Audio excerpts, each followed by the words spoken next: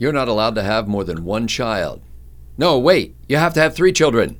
I'm Scott Ott with Bill Whittle and Stephen Green, and this episode of Right Angle is brought to you by the members at BillWhittle.com. And gentlemen, back in about 2016, China dropped its one-child policy, and now they've got a problem of a different nature. It seems that India has just bypassed China as the most populous nation in the world, and Chinese births went from about 18 million a year in 2016 when they dropped that one-child policy to below 10 million a year now. A drop of 46%, according to the Wall Street Journal. Even during the starvation years in the 1960s, China's population was half of what it is now, but births never fell below 10 million a year. And now they are below that. So the Chinese government is now, they're not requiring, but they are trying to encourage people to have 3 children. Stephen Green, I thought that this was an interesting illustration of the power of government to do good, don't you? Well, government has the power to do. I came up with this analogy years and years ago when we were on the together on the old network, the previous network. And that is government intervention. And I was talking about the economy, and this was during the Obama years when we're going to cut interest rates, we're going to stimulate the economy with the free money, we're going to do all this stuff. And I said government intervention is like that game you used to play when we were kids, or at least I did, where you take the baseball bat and you put the bottom end of the bat, the butt end of the bat, on the palm of your hand. And you try and balance it upright. And just because the nature of gravity and human reflexes and all the rest, when the top of the bat goes this way and you scooch under to compensate, to keep balance, to keep it upright, you're going to overcompensate just a little bit. So the next time the bat moves, it's going to go this way, and it's going to go a little bit further. So when you scooch back under to compensate, you're going to go a little bit further, and you and the bat are going to start oscillating more and more wildly until finally the bat falls down and hopefully it doesn't hit you on the head. That is government intervention in anything in a nutshell, except the bat always hits you on the head when it's government. And this is what China is discovering. We discovered that Western countries have discovered that wealth leads to fewer children, and I think the real reason is it isn't because we're richer and don't need to have as many kids, but we did things like we could afford to have Social Security, which is really they call it a contract between the generations when FDR was selling it in the 1930s. But really, what Social Security has been is a cleave between the generations, because Grandma and Grandpa no longer have to depend on a passel of children to take care of them in their own age. So 1 or 2 kids is fine. The society will pay for it. Never mind the fact that society isn't having enough kids to pay for it. And we grew rich enough that we got off the farm where you didn't need all the labor. And so between wealth and the social safety net, Western societies and wealthy societies like South Korea and Japan, which might as well call them Western, are just having fewer and fewer kids. Birth rates have plummeted. Spain and South Korea, I believe, have the lowest birth rates in the world. And in a generation or two, there are going to be half as many Spaniards and half as many South Koreans. And I think they're wonderful people, and that's just a damn shame. But we did that to ourselves, free peoples. In China's case, it was, we're never going to feed all these people. Let's have a one-child policy, and that led to all sorts of overcompensations, like with the baseball bat, with male children being more prized than female children. You had a lot more abortions of female babies. So, in addition to the legal pressure on the number of children, in the next generation, you had genetic pressure to have fewer children because there weren't enough women to go around for all the men. And this builds on itself. Well, now China has become accustomed to this. There are social expectations kind of built in that you're only going to have one baby.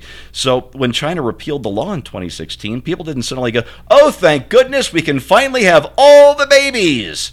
No, they knew growing up that, hey, I grew up as the only child, and all my friends were only children, and nobody I knew had any aunts or uncles.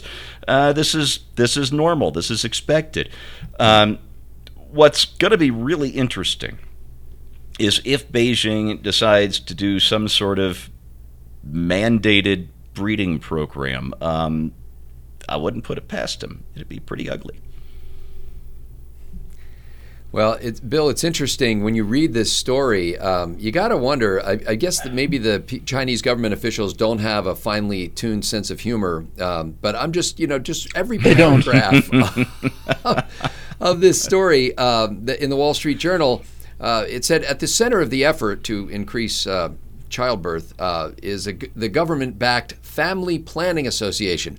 Now, the Family Planning Association was originally organized in 1980 to enforce the one-child policy. So this is just a great illustration of how once you create a government agency, no matter what happens, that government agency will not go away. So this agency was set up to actually keep people from having babies, and now their mission is to make people have more babies. And so there's the guy who's in charge of this agency, who's been leading it for years. He was a staunch defender of the birth restrictions, and now he says that basically we need to find ways to nurture the ideas of marriage and childbearing, which apparently have fallen out of fashion there as well.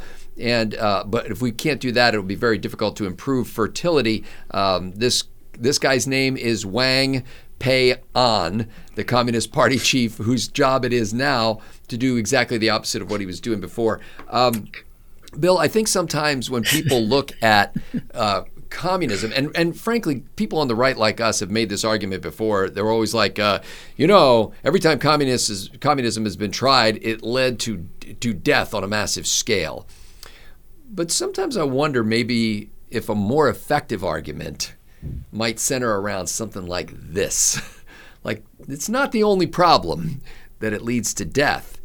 It's a degree of control. And there are Chinese citizens now who are going, hey, it costs me so much to raise my one child. How could I ever possibly raise 3 children? And now I need more government money. Are they going to subsidize us to have these additional children? Do you think there's a more effective argument to be made on behalf of freedom and free markets without going full, communist revolution, millions of people die? I'd like to first comment on the cosmic beauty of the guy who's responsible for enforcing Chinese birth rates. His name is Wang Pei-an. I find that it's about as perfect a title as you possibly have ever had for a government worker. I think that just alone, that I mentioned his name. That alone, yes. Well, according to Wang Pei-an, we're not allowed to have some more kids. It's perfect. Well, what it does for me, Scott, is it further reinforces my unshakable belief in the infallible accuracy of long-term predictions on the part of social scientists. That's right.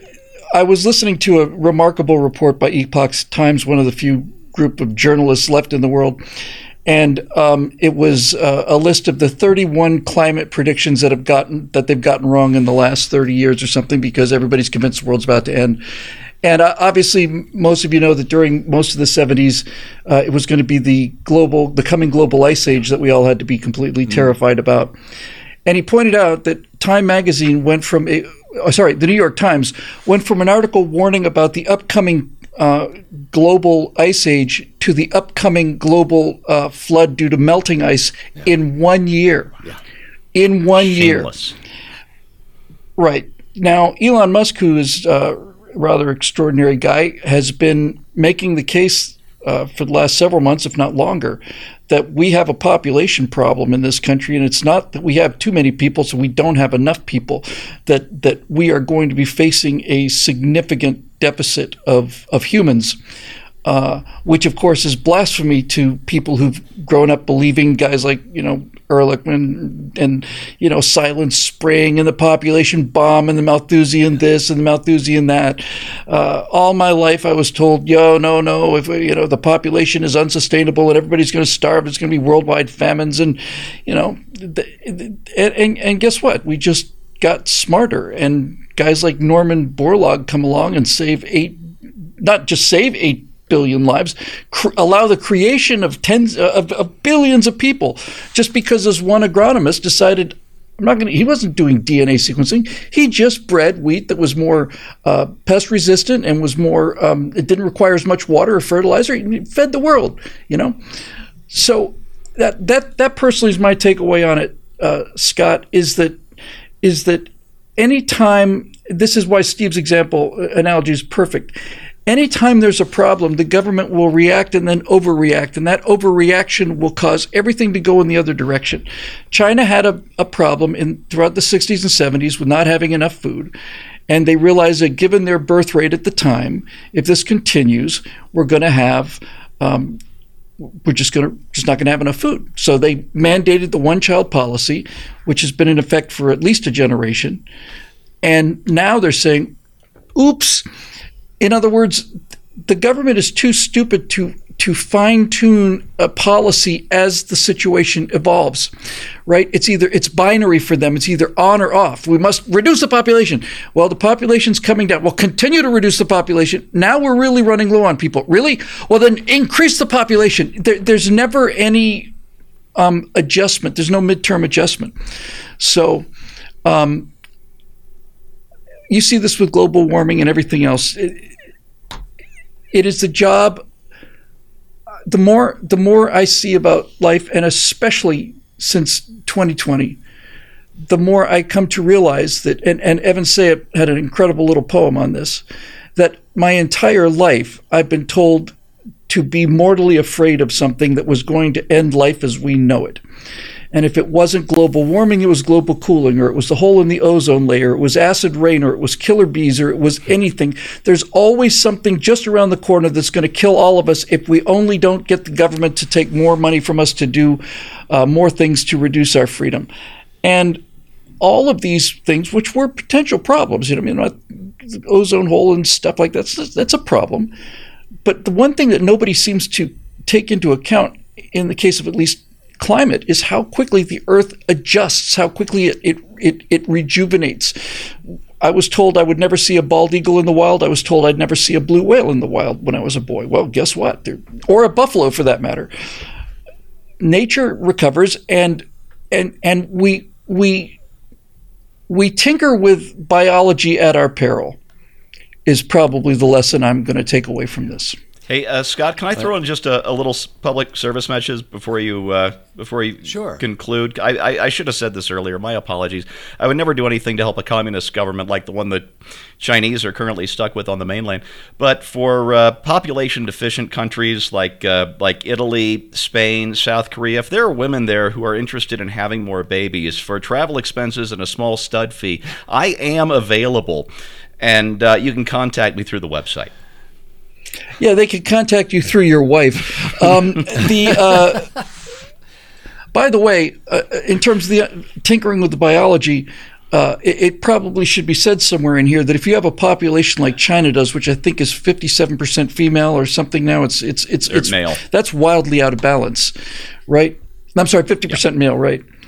You're going to end up with a lot of excess males, and these excess males are going to want to do something, and so it makes a country like China much more willing to get involved militarily in things and go to war because they have an excess male population. Most of World War I there was an excess population, period.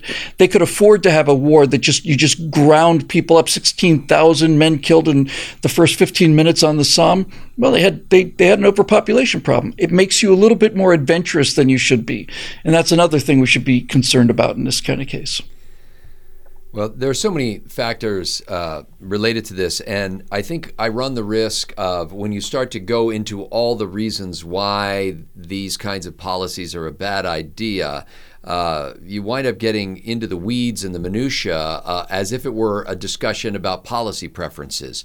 But it's really a much broader discussion, and I forget who it was that said this, but basically no one is as smart as everyone. No one individual is as smart as all of us, taken in the aggregate. And in my mind, I have this picture of a bunch of people standing on kind of a teetering surface, and each time they move, it affects the balance of everybody else. And if somebody who's not on that teetering surface started telling people how to move, you would quickly have chaos, and the board would tilt and people would fall down and fall on top of each other and stuff. But if you just leave the people alone, they will readjust themselves naturally to what's happening underneath, because they can feel the fine gradations of difference that won't be visible to a person standing on the outside until it's too late. Absolutely. And so, the reason why China had a problem feeding its population was not because the land had suddenly become barren. It was because of government. It's the reason why the Soviet Union had a hard time feeding their population. It's the reason why any country that has tried to control agriculture has a hard time feeding their people. If you let people feed themselves, they have a tendency to find ways to get food. If you let people decide how many children they need, you'll find that in times when the value of child labor is enhanced, people will have more children. In times when the value of child labor is minimized, they will have fewer children, but it will kind of ebb and flow a little bit. And there'll be other reasons why people want to engage in having children, like they have enough prosperity in order to be able to afford to do that. So all of this comes down to one major issue, which is that there's nobody, no matter how smart you think he is, no matter how well educated she is, no matter how confident and charismatic that this person seems to be to lead a country into the glorious future, no one is as smart as everyone. And anybody who tells you differently is not only selling something, but is going to swing back and forth between telling you you can't have babies to telling you you must have babies. And that just never works in any way. And it's just a picture. This is a snapshot of what it means to hand over authority over your life to a remote control entity that is run by people whose interests are not the same as your interests, and to let them make decisions for you. So as much as my friends on the left or in the Democratic Party say, hey, government is what we do together, it isn't. It is not what we do together. It is what a few people do to us. And the more you minimize what a few people can do to you, the more we can do together on our own without being commanded to do these things. So get out there and have some reproductive joy today and raise a glass to the People's Republic of China. For Bill Whittle and Stephen Green, I'm Scott Ott. Thanks to the members at BillWhittle.com for making Right Angle possible.